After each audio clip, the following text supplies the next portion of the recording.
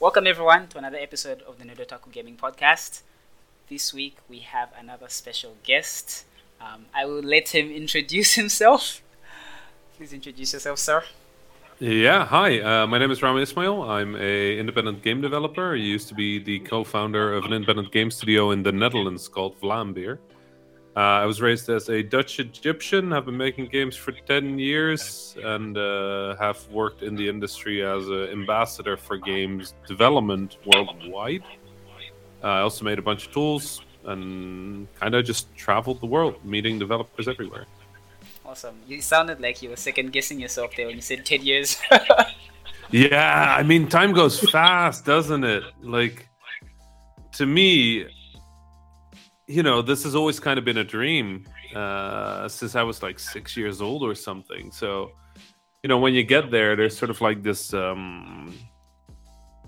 whirlwind of time. Like, I remember years not by what year it was, by what game I was working on. That kind of thing. So things have moved fast, and 10 years is, It is a long time. It is. It's been a good time. I'm sure it has. I don't want to neglect my co-host as usual. Robin is here. What's up, Robin? Hey Dennis, how you doing? I'm okay as usual. Just nothing out of the ordinary. Playing whatever is new. Sure. Checking out that new Forza Horizon game. It's pretty fun. I like how you're like, oh, everything's chill, but you've just been like, where's Elden Ring? Where's Elden Ring? Look, that's a whole. We'll talk about that later. Yeah, I'm sure we will. Don't want to derail it so quickly. So yeah, Mr. Rami, I'm kind of interested mostly. Like, I know you're a game developer. Mm-hmm. And we have already had a game director on, so I want to talk mostly about what you've been doing in terms of like as a international indie games ambassador, an ambassador, especially for like regions which are never put on the map when they're announcing server locations or release dates or anything like that.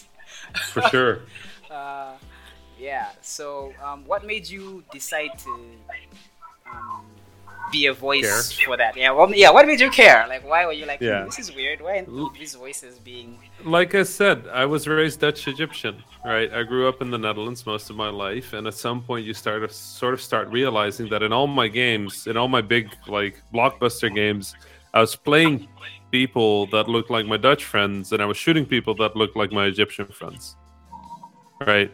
Because all these big shooters are about like conquering the Middle East, or like liberating an African country, or like stopping the drugs cartels in South America, or like fighting in Vietnam, or any of that. And I realized that I was wondering where all the other games were.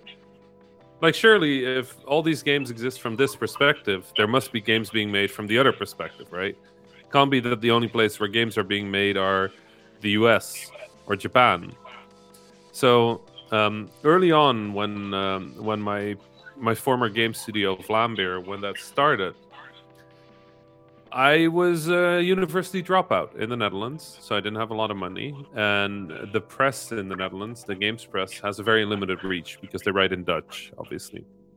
But there's not a lot of people who speak or read Dutch. So to get the news about our games out, we had to travel to London, but we didn't have money to go to London. So somebody told me that one way you could get money to travel was by doing public speaking, giving talks about how you make games and the things you learn. And I had done some debate class in the past, and I'd been on a stage for stuff before, so I was just like, okay, well, I'll try that. So I gave some talks in the Netherlands, and then at one of those, there was somebody from the UK, and they invited me over to speak in the UK and paid for my hotel and my flight. And then at that event in the UK, there were some people from events at the US, and they invited me over. And before I knew it, I was traveling across the ocean, right? Like, for a kid that had really only been to the Netherlands and Egypt, and then like a school trip to Paris and a school trip to Rome, flying across the ocean was like unbelievable, right? So I kept giving talks, and my talks really quickly became very popular because very early on, when independent games were just sort of like turning into the culture that they are now, the idea of making money with games was sort of a faux pas, right? You weren't supposed to. You were supposed to be an artist about it, not make money, but make art. And like I said, I'm half Egyptian. My dad is Egyptian, and I don't know if it's the same for you, but if you tell your dad you're going to be a game developer, they're like, "What do you mean, Nintendo? You know, that's not a job. You can be a doctor, you can be a lawyer, you can be an engineer. You can't be a Nintendo. What does that mean?" Yeah. So my dad just kind of thought I was going to play games. So for me, part of what I wanted to prove was that this was a job, right? And that this was something that I could sustain myself with, because my dad isn't doing it from a bad place. He just really wants me to be able to pay for my life, right? To have a home and have a family and sustain myself. And from a poorer country like Egypt, that makes a lot of sense, right? That's how life is over there. It's not as cozy as in the Netherlands, where if you don't get a job, you'll get like government support, and you're dependent on your family, and you're dependent on the people around you, and you're dependent on your ability to pay for life. So it makes a lot of sense that he had that focus, but I brought that focus with me into indie games. So I was very much about marketing. I was very much about making money, selling games, making sure that this would be a living. The early talks I did were very practical, and those got really popular. So the thing that started happening is I started getting these invitations to speak. As my talks got more popular, they spread around the world via YouTube and I don't know where. I started getting these invitations from places that I just never thought about as game development places, like Uruguay and Indonesia and all sorts of countries around the world that were making games, but I just never considered that they were making games. And this was at the same time that I was getting really annoyed that every game I was playing, effectively just like very white people shooting brown people. Yeah. So I just kind of went like, you know what? I want to go to those places. So when I would get an invite, I would go like, okay, can you afford to fly me over and get a hotel? And they'd go like, no, we're like 12 people in the entire country making video games.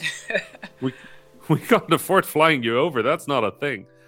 So I wanted to go to those places, but it never worked, right?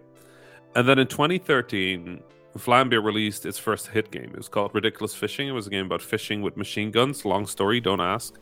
But that game made a lot of money, especially for two kids who started a game studio, right? So I went to my co-founder and I basically said like, hey, is it okay if I take some of this money and spend it on going to all the places that have invited me and talk there? So I took a bunch of that money and I just started traveling. Every place that had sent me an invite, small country, big country, far away country, whatever country, I went there, sometimes to huge cities, metropolises around the world, sometimes to like tiny rural villages that just happen to have like 12 independent developers there. And just everywhere I would go and I would talk about the things I'd seen and the things I'd learned and the connections that I'd have. And I would try to share that with as many people as possible. And then in exchange, obviously, when you go to a place, there's no way to not learn. Right? Because all these places have different culture, different background, different attitudes towards creativity, different ways of setting up their teams, different ways in which management works, in which collaboration works. So everywhere I would go, I would teach, but I would learn. So as I traveled, I got better at teaching, which meant I could go to more places, which meant I would learn more things. So at some point, it was just who I was. Like, yes, I was a game developer, but I did not expect to be this public figure, effectively, right? But it became what I was known for. It became who I was. So I've kept doing it, and I obviously got better at helping. So I got better at talking to like governments. I got better at like helping people connect to investors or do the games press. And really all I'm doing is I'm trying to make sure that no matter where people are, they have the same opportunities as they would have in the UK or the US without making everybody dependent on the UK and the US, because that's how that usually goes, right? Yeah. Mm-hmm. I have something to ask on that. So I know that the game industry, as big as it is, it's the biggest like entertainment industry, but it's actually kind of small. Like the actual industry people, the Western ones anyway, the Americans in the UK, they're actually quite small. They kind of know each other, and even the publishers and all that stuff. Like going to a GDC or going to an E3, meeting people face to face is a big deal. Like I can look you in the eye and say, "Hey, dude, I've got this crazy idea, a house that has legs, and I don't know, it's got a sniper rifle," and you're like, because you're looking me in the eye, you're like, maybe that might work, Whereas if I just send an email with that pitch, it's gonna be like, what is this ridiculous thing? So those opportunities are not really available to a lot of the other regions. So, have you noticed any alternative to something like that? Because for someone like me to go to a GDC, I have to first of all raise a lot of money and then hope that my visa is accepted. Visa gets approved. Yeah, I've worked with a lot of people on getting a visa to GDC, and it's hard, right? Especially if you go into Africa or Latin America. Like visas get a lot more complicated really, really quickly. But yeah, there are alternatives, and I think every country, every place has its own alternatives. For example, in Africa, I've heard a lot of success stories working with local funding. Telecom providers have been looking into games in the region, and there is money in the region as well for entrepreneurship, especially digital creative entrepreneurship. So there are opportunities there, but they obviously require you to adjust what you're making to a bit more of a business-to-business product. If you still want to do games the way you do it, your strongest bet right now is that a lot of the platforms have started to realize that they're missing out on a lot of games, a lot of unique games, a lot of games that you can't get in the West because people have similar attitudes, similar backgrounds, similar perspectives, right? So there's a lot of diversity programs right now that are specifically built to ensure that people have the money to make their prototypes. And I think that's the biggest hurdle, because like you said, if you meet people face to face, it's a lot easier to believe them. But I think a lot of publishers still want to see a prototype, a build, something that is a little more real, especially from a young team or a team that they don't know. And I think getting the funding and the time to make a good prototype is actually the biggest obstacle in the region. It's not the connection, because we're having this conversation right now. It's usually you're 1 or 2 steps away from somebody who knows everybody. Yeah. Right. And if you know somebody like that, they can make what we call a warm introduction, right? But then the question becomes, okay, what do you have to show for the game? So that prototype, that ability to communicate what you're making and why it's special, that's really important. The other thing that I think is really important is just, one of the advantages of being at GDC is that you get to learn the language of the games industry, right? The amounts, the numbers, the way people think and the way people discuss deals and Can you give me an example timelines of something like that? Like not specific. Like for example, if you are based in Egypt, right? Because I just know the economical situation there. $1 stretches 20 to 30 Egyptian pounds, right? 20 to 30 Egyptian pounds buys you, it's not a lot, but it buys you more than $1 would, for normal day-to-day life. So with $1, you'd be able to do a lot more. With 30 Egyptian pounds, you'd be able to do a lot more than you would be able to do with $1 in the US. Yeah. Right? So a lot of Egyptians, when they go in for negotiations with publishers, they try to use that to lower their budget, because they say we can be cheaper, right? We're less expensive, so we're less risky. I see. And that's a mistake, because the problem is that the publisher is still going to be making profit in US dollars. They're selling the game for $12.99. They're not selling it for 100 Egyptian pounds. They're selling it for $12.99. And if you ask for $70,000 for your video game, $20,000, $30,000 for your video game, then they're going to break even in what, like 2,000 copies? Yeah. That's basically no risk for a publisher. So, because people aren't having these conversations, how do you figure out the price when you talk to a publisher, right? You figure out the price by thinking about how much are they going to make. Because as long as you're asking less than what they're going to make, it's a good deal for them. But people try to like make themselves small, right? We lack a little bit of confidence in the business, and it's not because we're not confident about our work. It's because it's impossible to get access to the information because you can't go to these events where these conversations happen. And I think that's a really big obstacle. Is just it's really hard to figure out how this works if there's nobody in the region that has done it. True. So you get a chicken and egg situation. Nobody's done it, so nobody can ask how. Because nobody can ask how, nobody does it. Very true.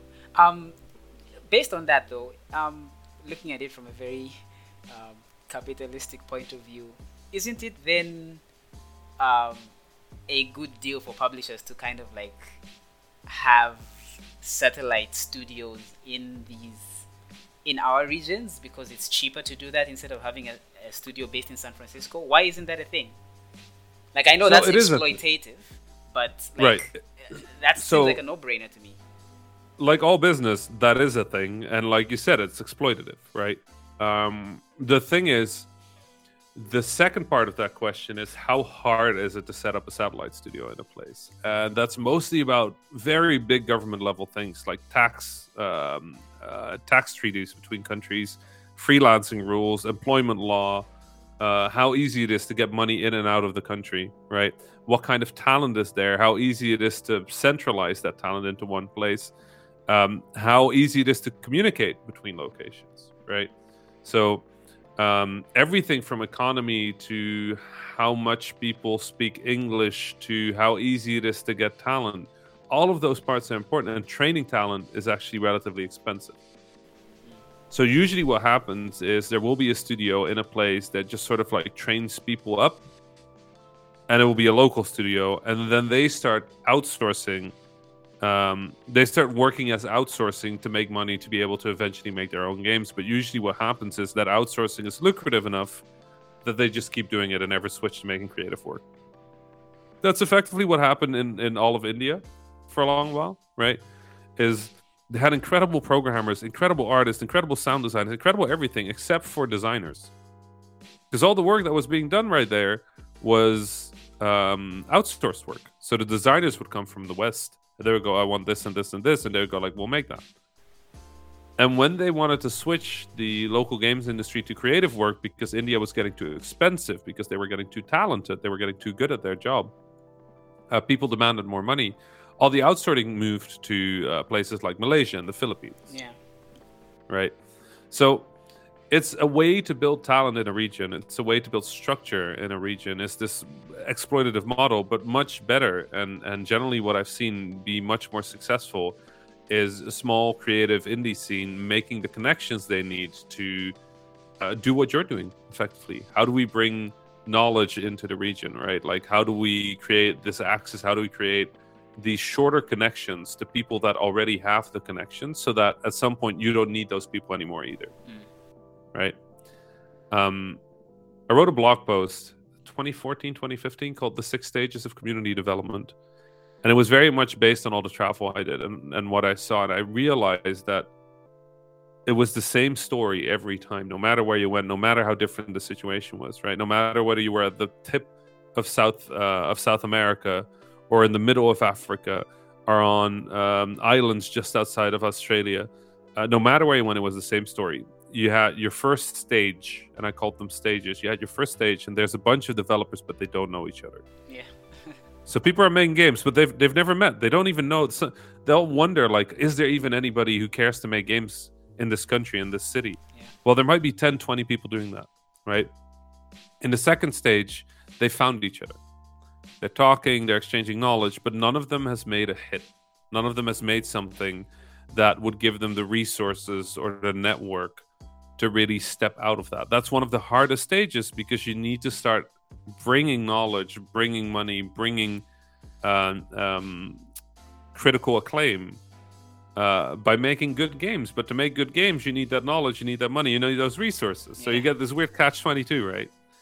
In the third stage, the community has started to invite international talent. So they've started to talk to people around the world. They've started to make this structure where people can learn. And there isn't necessarily like somebody who has like achieved something yet, but it's getting closer and closer, right? And then eventually somebody does it.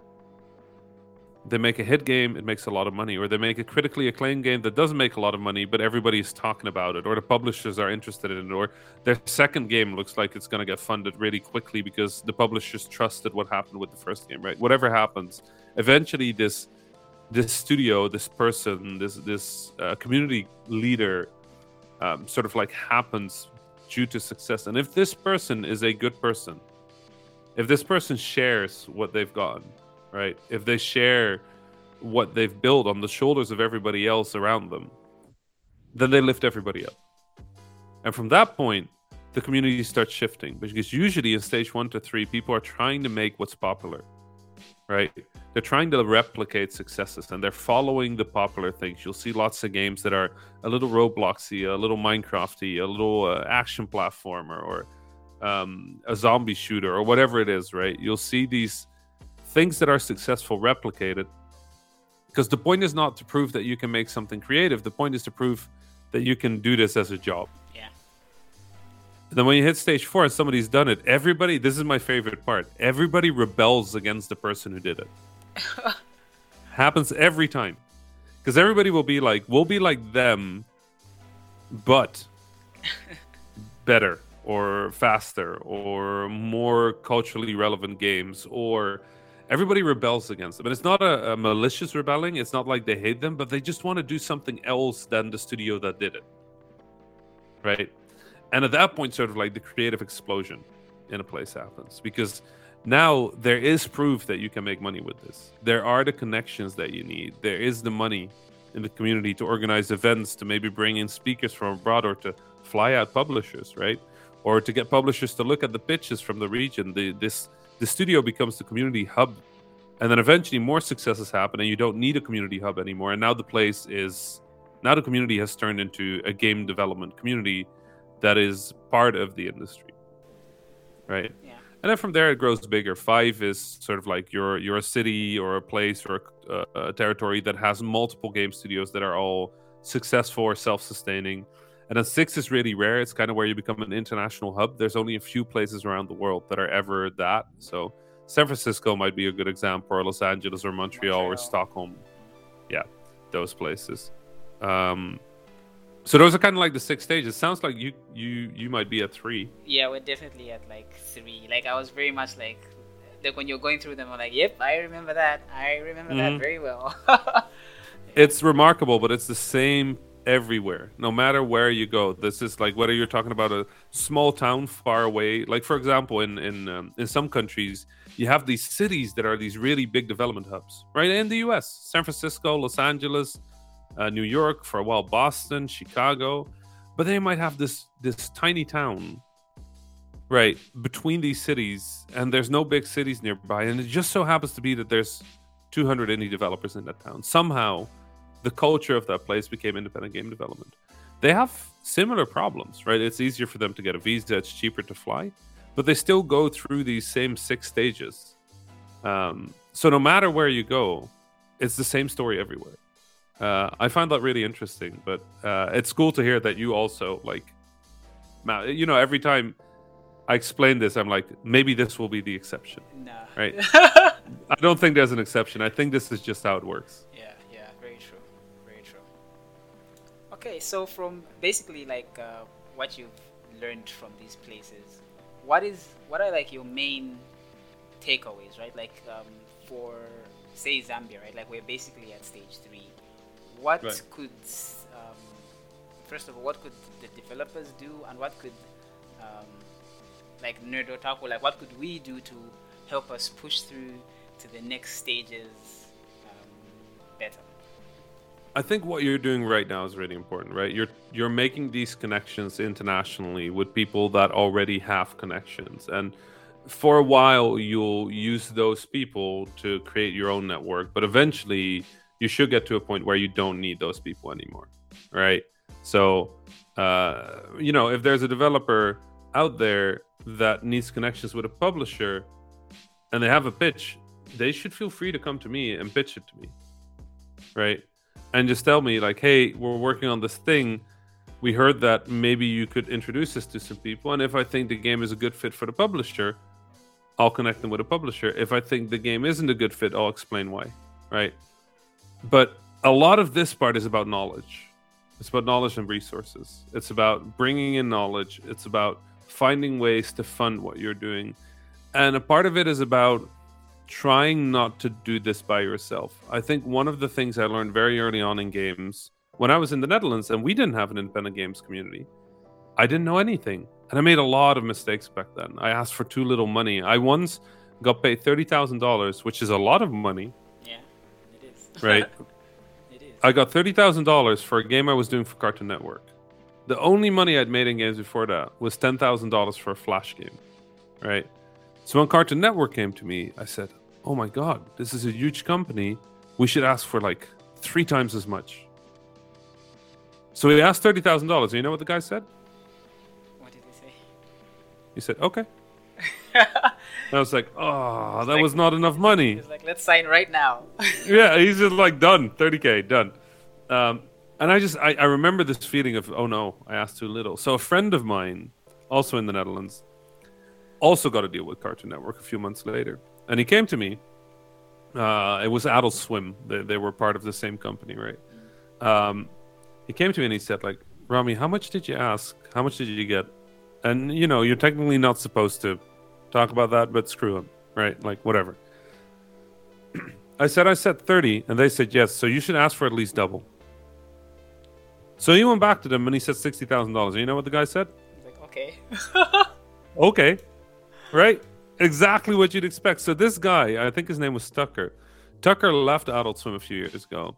And I called him and I said, mate, do you remember in 2011 you signed our game for $30,000? He's like, yeah, the dinosaur game. I'm like, yeah, that one. I'm like, and then if you signed a friend's game for $60,000. He's like, yeah, I remember that too. I'm like, you said okay to both of these, right? Without even negotiating. So I have a feeling you were funding these games for much more. How much were you funding games for? And he looks at me and goes like, $250,000, kind of that. And I'm like, so if I had asked for $250,000, you'd have gone, okay. He's like, yeah, maybe 200,000. I would have negotiated, but like 200K or something. I'm sitting there, I'm like, you couldn't have told me? He's like, no, it's my job to get the number down. Like, that's fair, but come on, man. Like, that was my first paid gig. He's like, yeah, a lot of people doing their first gig ask too little. He's right. That's his job. He can't go to his boss and be like, well, they asked for 30,000, so I gave them 75. Yeah, like, he'd be fired. True. So the thing that I could have done is I could have gone to other people, right? I could have just looked at which games are out there and just send an email and just been like, hey, we're thinking of working with Adult Swim.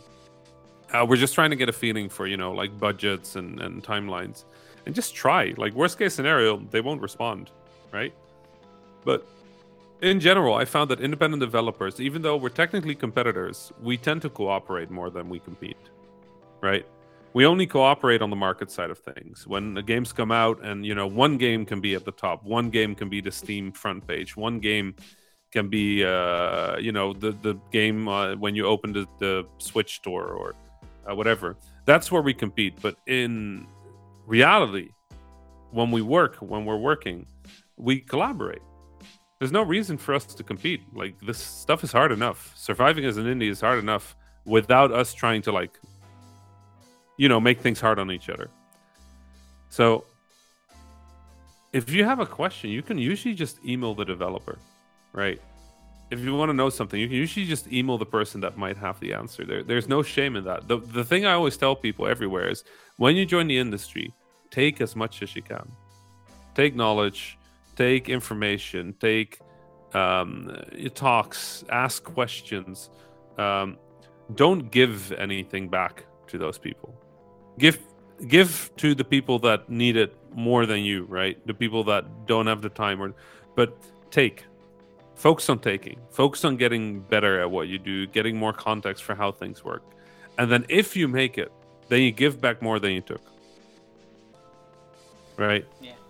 There's a lot of people immediately try to do everything. They try to give, they try to take, they try to build a game, they try to build a business, they try to be community leaders, and they burn themselves out every time they burn themselves out, right? So focus on taking, and then when you're at a point where you're comfortable, start giving back. True. Another thing I want to ask or find out is, well, I'll go with stages first. Let's start with funding, right? So, funding for a game, it varies from region to region, from scope and scale and stuff. What are the most viable ways you have seen for budding communities to get funding for different kinds of games? So for I'll give an example of Zambia. We don't necessarily, we don't have an industry here yet. I think gaming is pretty commonplace now. Gen Z, I don't think there's any Gen Z person who says I'm a gamer. That's redundant. But for millennials and above, that's still a thing. And the millennials and above are the parents. So I think until the Gen Z people become parents, that's when I think a kid can be I want to be a game developer, and they'll be like, yeah, sure. But right now it's still very, African parents type thing. You know what I mean?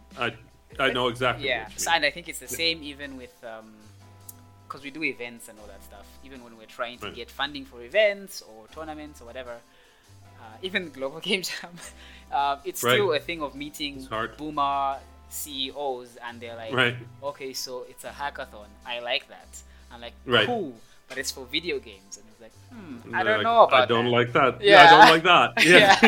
So it's like, what have you figured? What have you seen be the best ways to get funding or grow?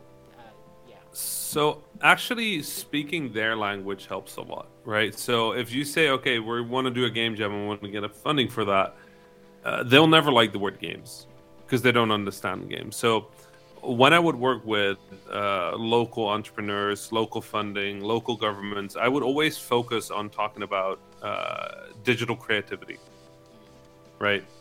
Because digital creativity is sort of like it's more of a hot word, right? They understand that better, and they think about all these things. They think about web. They think about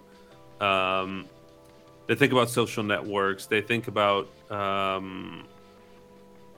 social media. They think about all these big money things, right?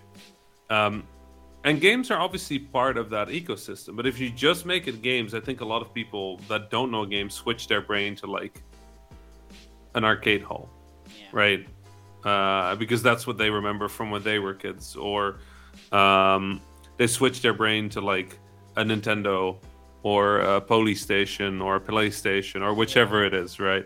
But they don't understand the potential in games. And when you place it in a context of digital creativity, it's much easier to explain, listen, we can make stuff here relatively cheap, but we're still going to be earning money in dollars, right? If we can train these 30 people, how many people come to your Global Game Jam? Total, whole country, last year was about 40. Right? So if all of these 40 people become professional game developers, right? If 20 of them start studios, the amount of investment you'd make into those studios versus the amount of money they could bring in from outside the country is huge. True. Right? True, yeah. But what we need for that is we need for them to have a place to experiment and learn. And that's what we're offering. We're doing a hackathon to train these young digital creatives to make internationally relevant work. And now you haven't said the word games at all. Yeah, but it's there. But it's there, right? I think that's one of the big tricks, especially in a region like that. You want to approach it that way. Now, there are some fields where that's different. And in Africa, especially, if you're working with the telecom providers or people that are already in digital media, right? People that are investing in web or that are investing in a digital economy. For them, you want to actually talk about games because they understand that games is an opportunity, and they also understand that there is no local industry. So if they get in early, they might help define it. They have the monopoly, basically. Exactly. So those are basically your two major options. Now, if you want to get money from abroad, the thing I would look for is diversity grants. And there are more and more. Microsoft has one. PlayStation has one. I know the team at Robot Teddy is setting up a prototype fund. A lot of places are setting up funds specifically to find these games from places where it's harder to get funding. Because I think everybody is starting to realize that if we just keep funding the same games over and over, we won't get new games. We'll get some new games, right? Because every person is different. But we won't get the sort of like the big new thing we haven't seen before. It's going to be Uncharted 6. Right, exactly. So there is more investment there, and you just need to get the confidence to emo out to those, right? If you're talking to Microsoft, look at the ID at Xbox team, ask about diversity funds. If you want to do PlayStation, look at their indie team and see if they have funding. But these funds do exist, and I know that the term like diversity fund feels kind of bad. Yeah, it does actually. Right? If it feels bad. But the thing is, and this is one thing I've learned, sometimes it's better to get the money from a place you don't necessarily fully agree with why they're doing it, right? Because the truth is that the people that have that money are the same people that exploited our lands, our science, our knowledge, all of that stuff to get that money. Sometimes even our stories, man. Right? So you don't have to care whether they're giving it to you for the good or the right reason. You just take their money. They're giving it to you for bad reasons, whatever. Take the money, build your stuff, make your own money, and then done. Right? These grants are usually not even pay back money. They just give it to you. But honestly, it's our money anyway. Like they built their world on our backs. So I don't know if I can curse, but feel free. Fuck 'em. I very much do. Right. So like I said, fuck them. Take the money and build stuff. So it doesn't matter, right? Like it's really easy to want to care about where the money comes from, but the reality is the situation we're in is not our fault. The fact that our economies are weaker is not our fault. The fact that we're further away is not our fault. The fact that there is no industry around us is not our fault. So if there is a way to get past that by taking somebody else's money, take their money. Sure. Right? If I hadn't taken money from some people or in some things back in the days where I'm like, I'm not sure about this, but I guess it's money. I probably wouldn't have had the chance. Like, obviously, if somebody is like plain old evil, yeah, don't take their money. Yeah. But if they're doing it and they're calling it a diversity fund, and it feels like they're giving you like just like a handout, like you have to beg or something for the money, it's not begging. Just money. They're offering it for this exact cause. Just take it. Say thank you if you feel like it. Don't say thank you if you don't feel like it, and make your stuff. True. Right? So that's one option. And then finally, just publishers. Like, I can guarantee you some of the stuff that's being made at Zambia, some of the stuff that's made anywhere, is of a high enough quality, is of an interesting enough concept, that a publisher would back it, not for what it is now, but what it will be if it's funded. And I think a lot of people, when they go to publishers, they're thinking about the game it is right now. They're thinking about the prototype. They're thinking about where it is. They're not thinking about where it goes. Publishers fund where it goes. So I see a lot of people and they're like, okay, yeah, if we can get $70,000 of funding for this platformer, we can make like 5 levels. And you know what I would ask? I would ask of that developer, what would you make out of that game if you had $500,000? $500,000. What could you make out of that game? Right? What kind of art would it be? What kind of game would it be? How big would the game be? Right? What kind of team would you have by the time you're done with that game? What would your next game look like? Right? Instead of trying to think small, think about what if I had the funds to make this big? And then go to the publisher with that idea. You don't go to the publisher with where you are now. You use that as proof that you can make it. You go to the publisher with the thing that you're going to make when you have the money, when you have their marketing. You don't go like, well, we don't have a lot of reach, so, I don't know how many copies you're going to... No, you're going to have the publisher's reach. True. If the publisher can't sell your game for 100,000, 200,000, 250,000 copies, they're probably a bad publisher for a game that's $500,000. All right? So stop thinking about where you are now. Start thinking about what it's going to be when you're done, because the honest truth is that's what all of us do. None of us goes to a publisher and goes like, well, we have a little prototype. There's 3 levels. Like, so, right now I could ask for $70,000, $100,000. No, we go to a publisher and go like, here's a big game, or 1/10 of the way. Here's a prototype of what it is right now. But when we're done, we're going to have all of this is going to look like that. Here's a sketch of what it's going to look like. Here's the 4 people we still need to hire to do it. And when we're done, we're gonna think it's gonna make 500,000 units. It's gonna do 500,000 units at $10. So that's $5 million. So fund us for $1 million. That's right. I mean, when you put it like that, it's a no-brainer. But the fact that we don't really think of it that way, I think, is telling. It's hard. This is hard because you get raised with money as a thing you are careful with, right? The way you think, and this is not just in Africa. This is all people. Every indie I talk to, no matter where they grow up, the way you think of money as a business is so different from the way you think about money as an individual. I still go to the store. I grew up with an Egyptian immigrant dad and a Dutch mother who quit her school to be able to support our family, right? So we didn't have a lot of money. So for me, still, when I go to the supermarket, I still buy the cheapest version of pretty much everything, right? Yeah. And then I go back home and I negotiate a $10 million contract. And that's part of you need to be able to start making that switch, right? Like for me €2 is a lot of money, but I will happily negotiate €2 million on a contract deal, because I think the game will be worth €2 million more than I'm being paid. So I will happily sit there and be like, I think the game is just worth more. Like, what if we do 10% more? And then I'm in my brain, in the back of my head, I'm like, oh my God. The amount of money I'm talking about makes no sense. But then you start breaking it down and you're like, okay, if this project, because I negotiate on behalf of a lot of other projects, right?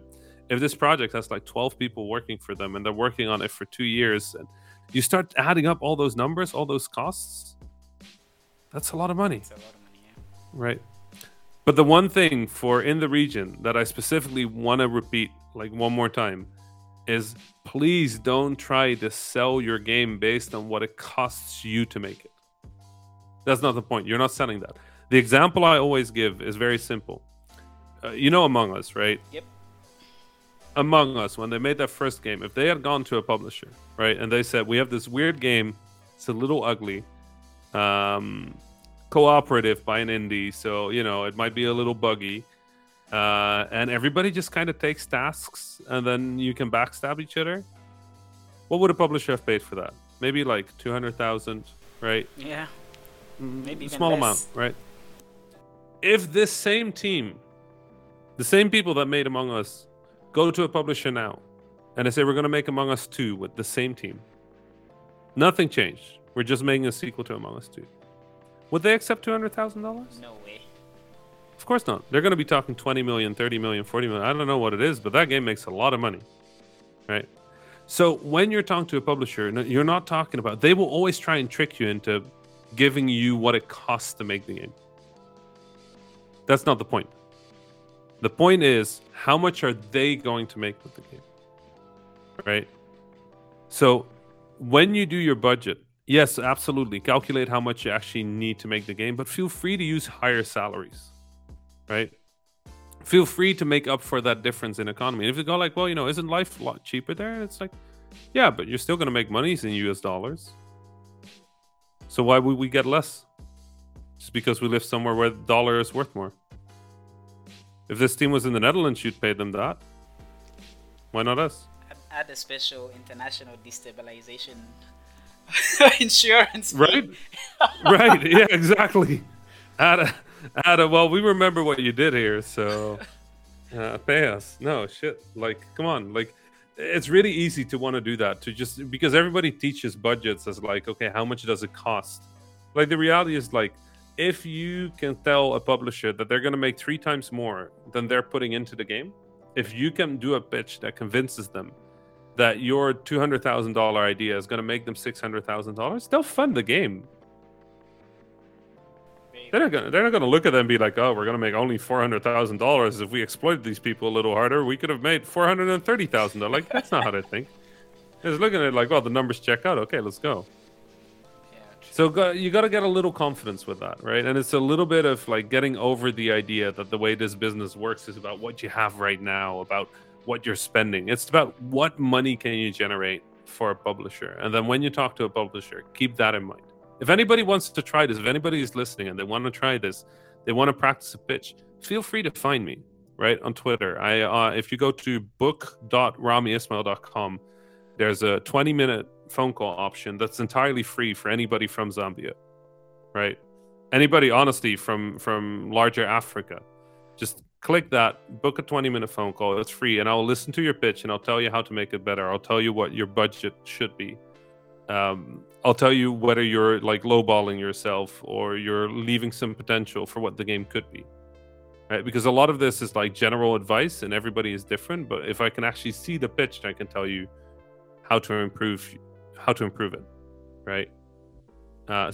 So that's entirely free. Like, anybody who's listening, please feel free to use that, because it's nonsense that somebody in San Francisco can just walk to GDC and learn this, and if you're in Zambia, you can't walk to GDC without, what is it, $3,000 and a visa? Yeah.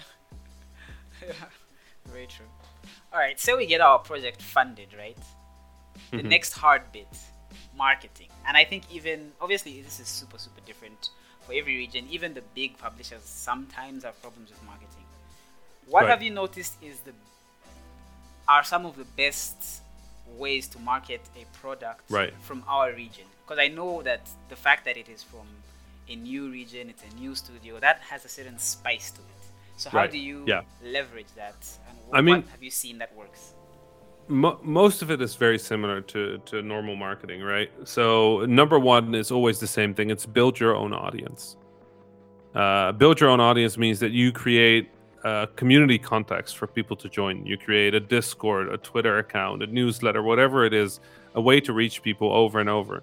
Because it's really easy to get people to see your game and go, oh, that's cool. But it's really hard to get people to follow your game and be aware of new news, right? You see all these viral GIFs and viral tweets of games, and then you check the game account, and like 3 weeks later, they've only got like 100 extra followers, right? Because in the tweet that went viral, they didn't put a call to action. They didn't put a like follow us to keep up to date. They just have a viral tweet, and then it fades again, right? Now, that doesn't mean a viral tweet is bad, because if you get a viral tweet, you might get publishers reaching out to you, and that's always good. But making sure that you're Sable. Like that viral tweet of its animation, I'm like, this looks fucking cool. And right, but you went and followed it. I did, yeah. Right, and there's a lot of people that looked at it and went like, that's cool, and then just retweeted it, and then just continued with their day. And it wasn't until they saw it in the press again that they went like, oh, I remember that was good, and then maybe bought it. Right. So the first step is community creation. Create community. Create a context around you that people want to follow. The second one is much simpler. It's figure out your story. Every game has a story. And I don't mean the story of the game. I mean the story of the game's development. The narrative. The narrative of what you're trying to make. The narrative of what you're trying to achieve. The narrative of the creation of this game. Right? Figuring out that story in such a way that you can tell it as a compelling story is a huge part of it. And this is where what you said plays into it, right? If you make games in a place where making games is hard, that is automatically a better story. Because people like underdogs. It's just how it is, right? People like when the story is, this was a remarkably hard thing to do, but we did it anyway because we cared, right? Now, that doesn't mean that it has to be your only narrative, right? It can be because you didn't like the previous games in the genre, or you saw a combination that nobody else saw, or you were inspired by something local and then decided to make that game, right? Stories like that work really well, and the less standard the story is, the better it is. I mean, Unpacking just came out, and it's a game about unpacking boxes when you move houses, something that most people have done. Nobody ever made a game about it, and you listen to the story of how that game gets made and why it got made and what it stands for, and you're like, wow, I'll check it out, right? And the third one is just press outreach. You just reach out to press, you reach out to influencers, you reach out to anybody that you can find that will take your story. But you need to have that story, right? Because a lot of people think the games press cares about games, right? And they don't. It's not their job. Their job is to get clicks, right? Yeah. And people say that as sort of like this cynical thing, right? But it's not cynical. It's the same way as a game developer, we want to get sales. They're just doing their job. Their job is to get clicks. And the way they get clicks is by telling stories. That's what the press do. They're storytellers. They tell the story of how they feel a game is. They tell the story of development. They tell the story of the situation in games. They tell the story of development in certain places. They tell the story of who is upset about what, right? Yeah. They're storytellers. So for the press, if you have a story that's worth telling, that's way more interesting for them than a video game. Because you don't really need the press to follow video games, right? You can literally just go to like Metacritic.com or like a list of upcoming games and you know games. Yeah. It's the stories that matter, right? It's the voices of the writers that matter. So find the people at those websites that have the voices that fit your game and reach out to them. Because they might be the people that tell your story. And again, the more of these you do, marketing is all about repetition, right? Nobody looks at a game once and goes like, well, you know, sometimes it happens. But most people look at a game and they go like, wow, that's cool. And then they just kind of forget about it. And then they'll see it again 2 weeks later and they're like, oh, yeah, that's cool. And then they'll go like, maybe I should follow this, right? And then if they don't follow it, maybe when it comes out, they're like, oh, yeah, that game. And now they might check it out. But the more you can get people to see your game, the better your chances are, honestly. So marketing is just that. And a lot of people think about marketing as like, oh, we need to get 10,000 wish lists. We need to get 50,000 views on you. Drop that. One more than yesterday. That's your goal. Just every day. Try to get one extra person to follow you. One extra person to watch your video. One extra person to join your Discord. Just one a day. Right? If you make things too big, they become unsurmountable. Especially when you're small. Just make your goal small. If it works, if it just starts gliding and you suddenly have 30,000 people in your Discord, okay, awesome. But if you make that your goal, you're always going to be disappointed. And especially as an independent developer, your motivation is so important. And if you start damaging your own motivation, you're never going to finish a video game. That's the hardest part, man. It's so hard. It's so hard because, you know, people, especially, you know, in places where money is hard to get, I always tell people the same thing, right? You need three things to make a video game. You need money, right? You need knowledge, you need motivation. Now, if you don't have money, but you have knowledge, you have motivation, you can make a video game. It'll take a long time because you're probably doing it part-time, you're doing it in your evenings. You might be doing it with people that have to get a job, so they stop working on the project, or they abandon the project, or they just disappear because there's no money involved, right? But you have the knowledge, you have the motivation, you can make that video game. Now, if you don't have knowledge, but you have money, you have motivation, you can hire people, right? If you have the money, you can just hire people that do have the knowledge. So you can make the game. If you have money, if you have knowledge, but you don't have motivation, it doesn't matter. You're not going to finish a video game. There's no way to finish a video game if you're no longer motivated to do it. You're an entrepreneur. You need the discipline, you need the motivation, you need the drive to finish a thing. You need the drive to take care of yourself. You need the drive to make sure that your team is happy. You need to care. And if you stop caring because you've burnt yourself out or you've demotivated yourself with these big goals that you're not going to reach, right? You're just going to give up on this dream of game development. And it always hurts my heart to see that, right? People making good work, but they set the goals for themselves so high, right? They work themselves to the bone and beyond. They didn't ask people because they felt they had to do it alone. They don't want to ask for support because they don't want to look weak, whatever. All of that nonsense, right? All of that nonsense. It doesn't matter. Make the thing you care about. Make it healthy. Make it smart, right? Set goals that are achievable. Small goals. Goals that you can reach, right? And yes, they can be high goals. Yes, they can be lofty goals. Yes, they can be ambitious goals. Please be ambitious. But don't push yourself beyond what's reasonable, right? If you have 2 people in your Discord, set an ambitious goal of 500 or 100. Don't set an ambitious goal of 10,000. Don't look at Among Us and be like, we want to be like that. I wouldn't look at Among Us and be like, I want to be like that. Right? I have 200,000 followers on Twitter. I'm an industry ambassador. I'm known around the industry as somebody who makes games, who helps people make games. I would not dare to dream of setting a goal for myself that is as high as an Among Us or a Minecraft or a Roblox. Yes, I want big things. Not that. I want goals that I can look at in 3 years and go like, I got pretty far. Or, I did it. Because it keeps me going, right? Indeed. Well said. All right, that was super informative. Enlightening for sure. It's actually, I have to ask. Mm-hmm. You've said it yourself. There's a bit of that. You have a bit of a cynical point of view, which is important. It's realistic, and it helps you keep your feet on the ground. It helps you stay focused. That hey, look, this is the real world. It's not a fantasy world. Right. So I don't know. Has that cynicism ever affected your art, your creative side? Yeah, of course. Like, I think, and this is important, right? I'm also a producer. I'm a programmer, producer, and I do marketing and business. But as a producer, I think one of the biggest skills you can ever learn, and the producer on the team, right, is the person who tries to make sure the game ships. Right? You've got your creative director, the person in charge of creativity. They're the dreamers, and they've got your producers who are basically like the hammer that like just kind of like slams them back down into the real world, right? And it's best to have those be two different people. But as a producer, one of the first tricks you learn is always, for everything, look at your best case scenario, look at your worst case scenario, right?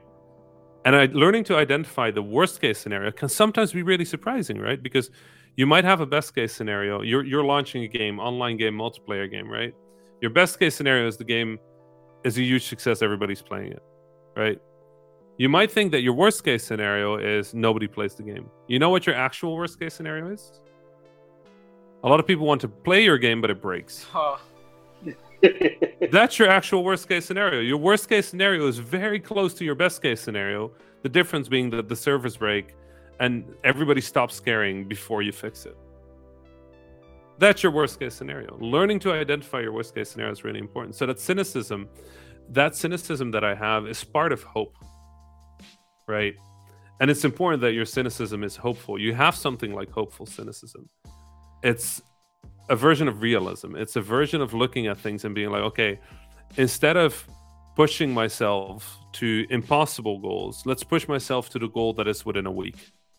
It's less about I'm never going to reach big goals. It's more about giving me the space to reach those goals, right? I've burned out twice in my career, and I've wanted to be a game developer since I was 6. And I will tell you, when I was 22 and I was burned out, and every time I would open a programming interface and I would see the cursor blink and my head would just burst open like a migraine, a headache, like unholy headache. I've never felt it before. It's terrifying because this is all I'm good at. I'm a game developer. I've never practiced at anything else, right? Yeah, I can draw. Yeah, I can write. Yeah, I can do a little bit of music. Like, I'm a creative. I like creating things. But this is me. All of my life, I've worked towards this. And then at 22 to realize that you've pushed yourself so hard that you might have lost it forever. My God, that's terrifying. Scariest thing, right? So you get a little, maybe it's not, it is cynicism. It is, you're right, it is cynicism.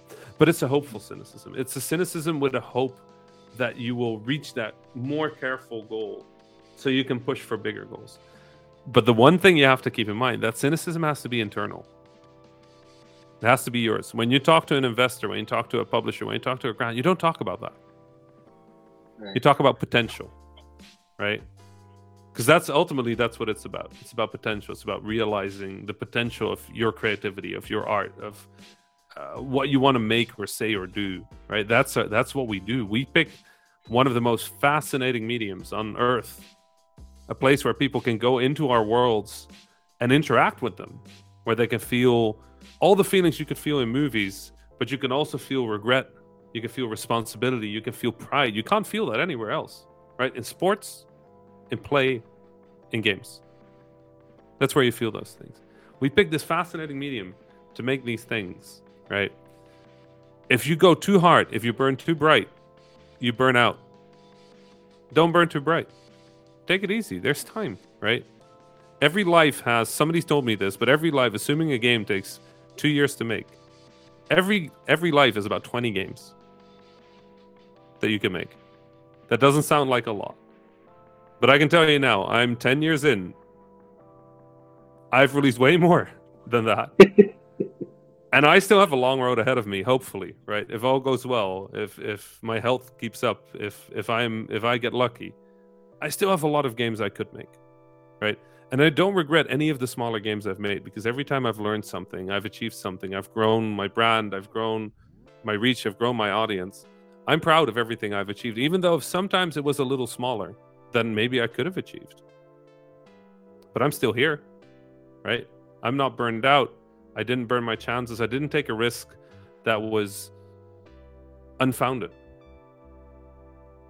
So yeah, it affects your creativity. Of course it does. Everything affects your creativity. But I don't think it affects it in a negative way. I think constraints help you be a better creative. So setting smart constraints keeps you healthy, keeps you happy, and keeps you making cool stuff. Well, that's great to hear. That that it's not so dour. I like that phrase you say, cynicism with a bit of hope. Right. Yeah. I think it's important.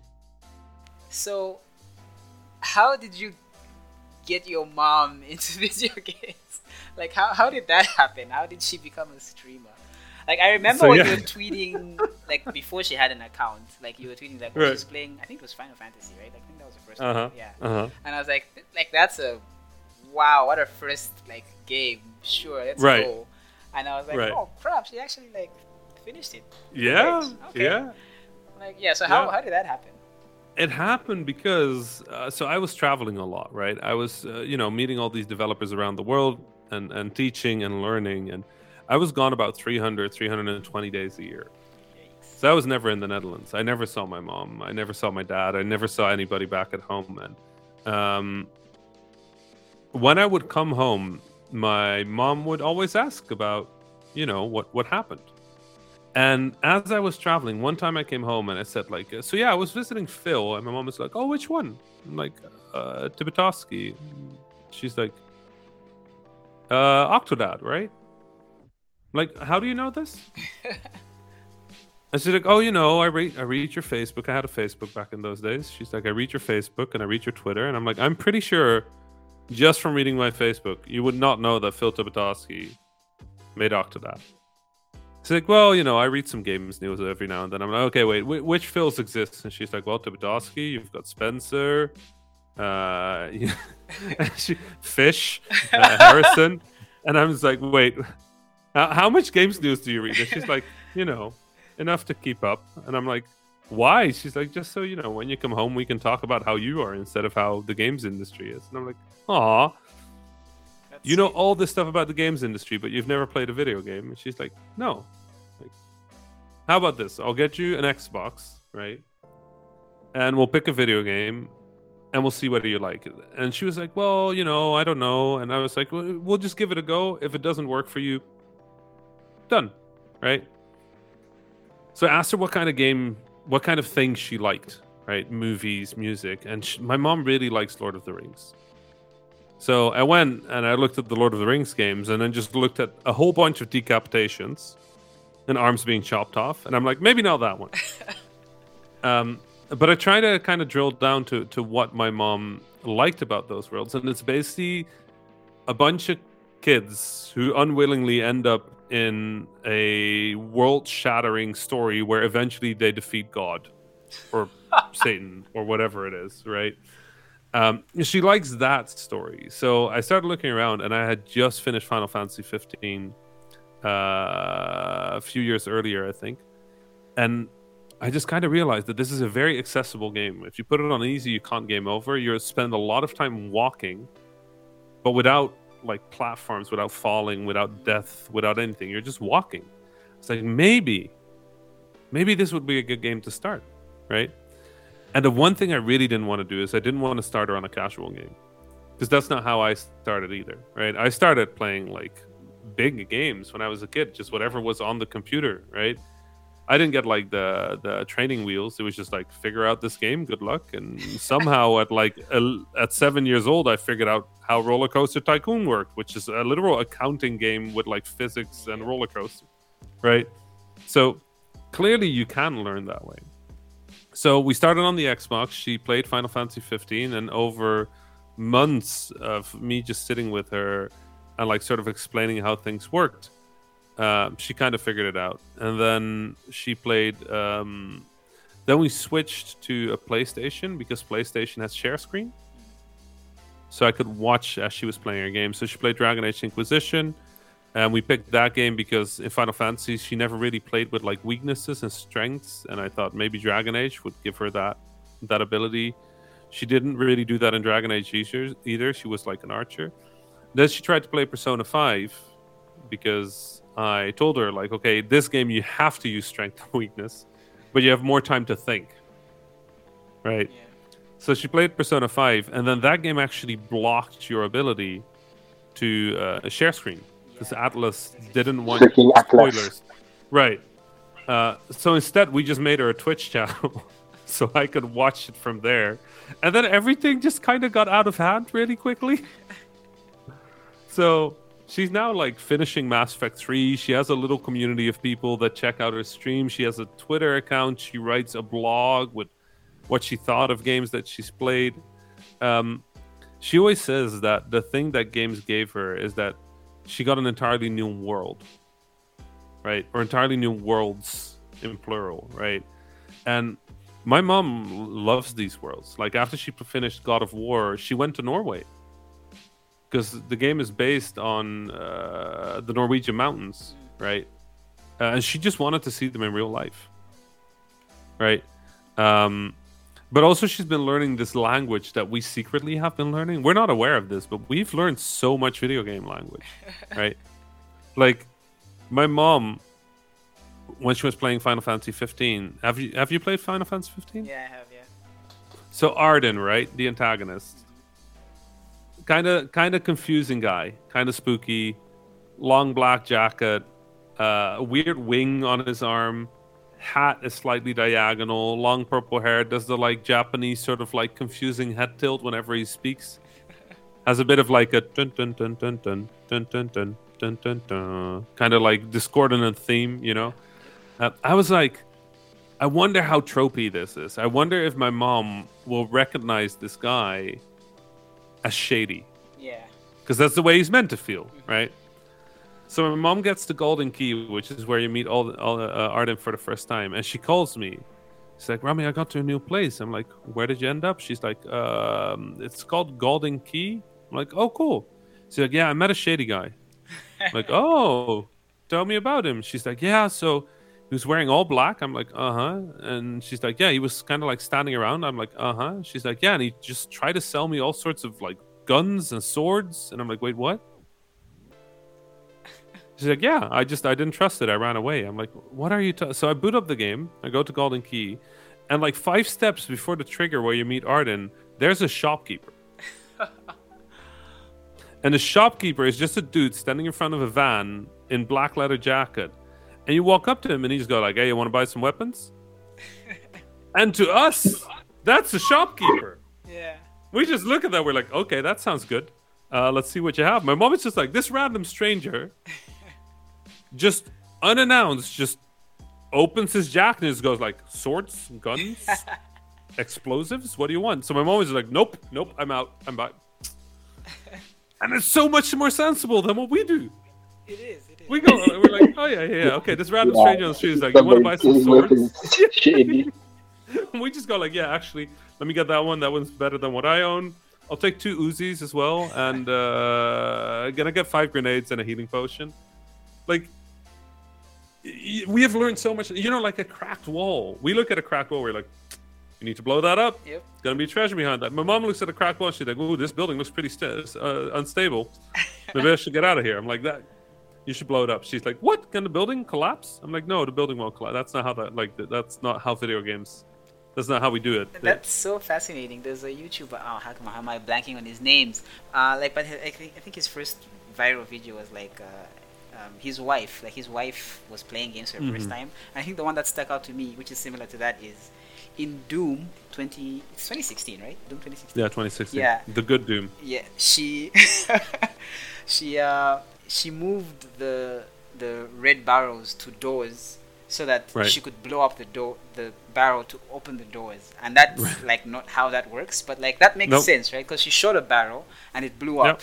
So it's like, okay, so to open the doors, she pushed a barrel across the whole stage all the way over, and it didn't open, and she's like, why is it working? And I'm like, that's so fascinating. Yep, and she's right. But that's the thing, we have learned sort of to read game design. We've learned to read level design. You know, you walk to a space, there's shoulder-high walls, you know there's a shootout. Right? Because there's shoulder-high walls. I can take cover behind those. So, because there's shoulder-high walls, I understand that there's going to be a fight. Right? You walk into a space, you see barrels, you know there's going to be enemies. Right? We don't get surprised as easily, but we also can read the logic. We understand, okay, we have these 4 mechanics. Given this space, likely what I have to do is this, what I have to look for is that. Well, if you bring 60 years of real life experience to a game, you're going to look at it as a real life thing. Yeah. We don't look at it that way. We've grown from when we were, 6, 8, 10 years old, to look at these game worlds as their own separate thing. They're separate from life, right? Yes, they overlap with life. Yes, we learn things in games. Yes, we gain skills in games. But we understand that inherently they're these constructed worlds for us to play in. And my mom just approaches it as if it was real life. I love it. I'm learning so much watching her play. And like I said, she's finishing Mass Effect 3 now. My mom is a lot more ruthless than I thought she would be. That was like, my mom is going to be Paragon all the way. She's an angel, right? My mom is like the loveliest kind of human. And she's like, we can sacrifice 3 politicians to save 100,000 human lives. Well, I guess they are dead. I was like, whoa. Did you just sacrifice the council? She's like, yeah, no, they're just a bunch of politicians. They were annoying me as well. I'm like, Mom. Politicians are annoying. Right. My mom is like, I don't like politicians anyway. I'm like, whoa. Okay. Fair. Very fair. But also just not what I expected from my mom. I've come to understand watching her play Mass Effect that if there ever was a zombie apocalypse, I need to watch my shoulder. If my mom could save a lot of people, then I don't know if this is going to end well for me. Yeah, it's wonderful. My dad started playing games the other day as well, but he's starting on like the Wii, right? Like backgammon and like a little darts game. But, yeah, somehow both of my parents are playing video games now. How about that? That's awesome. How long did it take for them to accept your career? My mom instantly. She was just like, yeah, you love this, and she's Dutch, right? So for her, it's just like, you do whatever you're passionate about, because if not, you'll get government like support.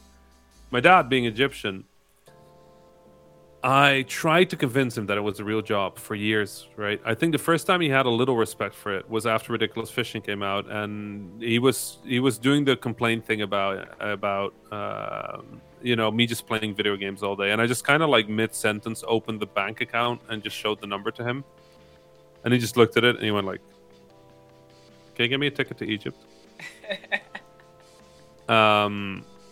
So that was the first time. I think the moment he really got it is in 2018. I won this award called the Game Developers Choice Ambassador Award. And it's an award that is handed out each year to a person who has made a large contribution to the industry as a whole, right? It's the biggest award I've ever received. And I'm extremely humbled still for having that confidence from my peers and from the industry.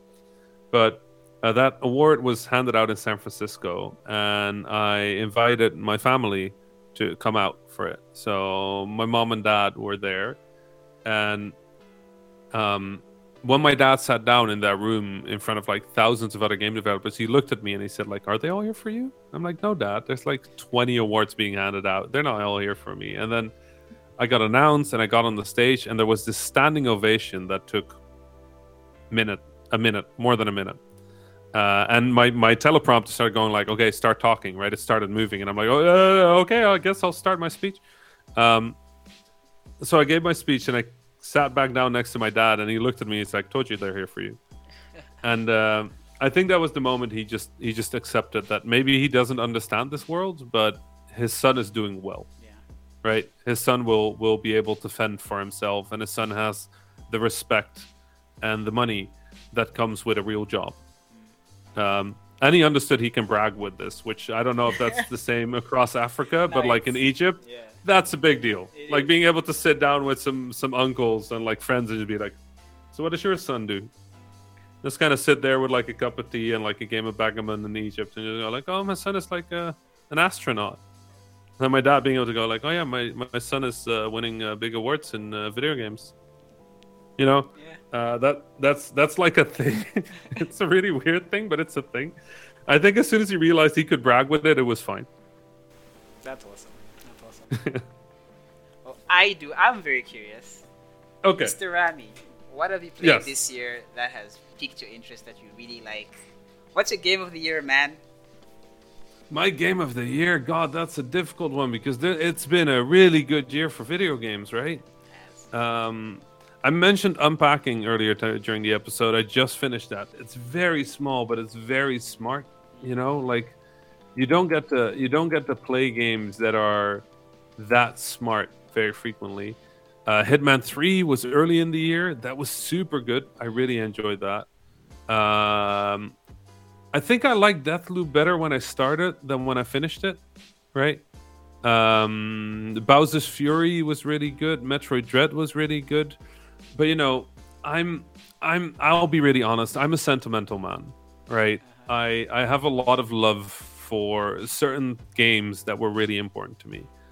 And for me, there was one game that took me from being in high school and not even knowing that video game development was a job, right, that I could do, to being in video game university in the Netherlands, right? To being an independent developer about to release his first hit game, right? My life changed completely throughout the course of Mass Effect. Yeah. I played the first Mass Effect game when I didn't even know that I could make video games as a living. And I finished the story of my Shepherd when Vlambeer was a real thing, and I was making money making games, and I was traveling the world. And for me, Mass Effect Legendary Edition is just... I've not touched Mass Effect since that first playthrough, because that playthrough was so definitive for me that I couldn't imagine replaying it. And then when the remaster came out, I was like, I'll play it once more, right? I'll just play this game once more, and I'll probably play it the same way, right? I probably won't change anything. I'll probably still be like mostly Paragon. I'll still make the same choices. And I just replayed Mass Effect to just live that world once more, and I made all the same choices. As far as I could remember, I made all the same choices. And I loved it. It was so good to be back in that world, and it was so good to meet my Shepherd again, and just remember that, you know, life kind of goes fast across video games as you develop them, right? Like, while I was going through that change in my life, people released 3 video games, right? The teams at BioWare released 3 video games, and now you know, you sort of relativate your life along games. And I just kind of look at, you know, in the time I make 3 games, which other kid is out there like learning that this is a real thing, right? Mass Effect is very special for me that way, and getting to replay it just, there's no way that is not my game of the year, because it's very much a game of my life. So I love getting to replay it. Yeah, it's not the best game of the year, right? It's not the most unique game of the year. It's not a Loop Hero or a Nier remake or Returnal or whatever else are people talking about. It's not. I can't argue that this is the best thing that was made this year. It was just the most meaningful thing to me. I think I'm gonna feel the same way when Halo Infinite comes out, because that's my... Like your story, that's me with Halo. Like that's me going over to my friend's place with my Xbox and plugging in and playing multiplayer across rooms. Like that's my Halo story too. I'm the same way. I can't wait for Halo, because the same group of friends that I've played Halo 1 with is still the group of friends that I played Halo 5 with. even though we barely see each other in real life, whenever a Halo game comes out, we're just those kids again. Yep. We just grab the Xboxes, we find one of our places that has enough TVs, we hook up the Xbox and we play Halo. Yep. I can't wait. I'm so excited. So am I. All right, Mr. Rami, thanks so much for doing this. We certainly learned a lot, and it was super, super fun. I hope you had fun as well. I had such a great time. Thanks so much for having me. Awesome. Thanks, Robin. Next time I'll update you earlier so that you're more prepared. No, sometimes I'm not a creative like either of you. I'm much more. I've got I'll say a regular job, if you can say that. I don't do much of the creative side.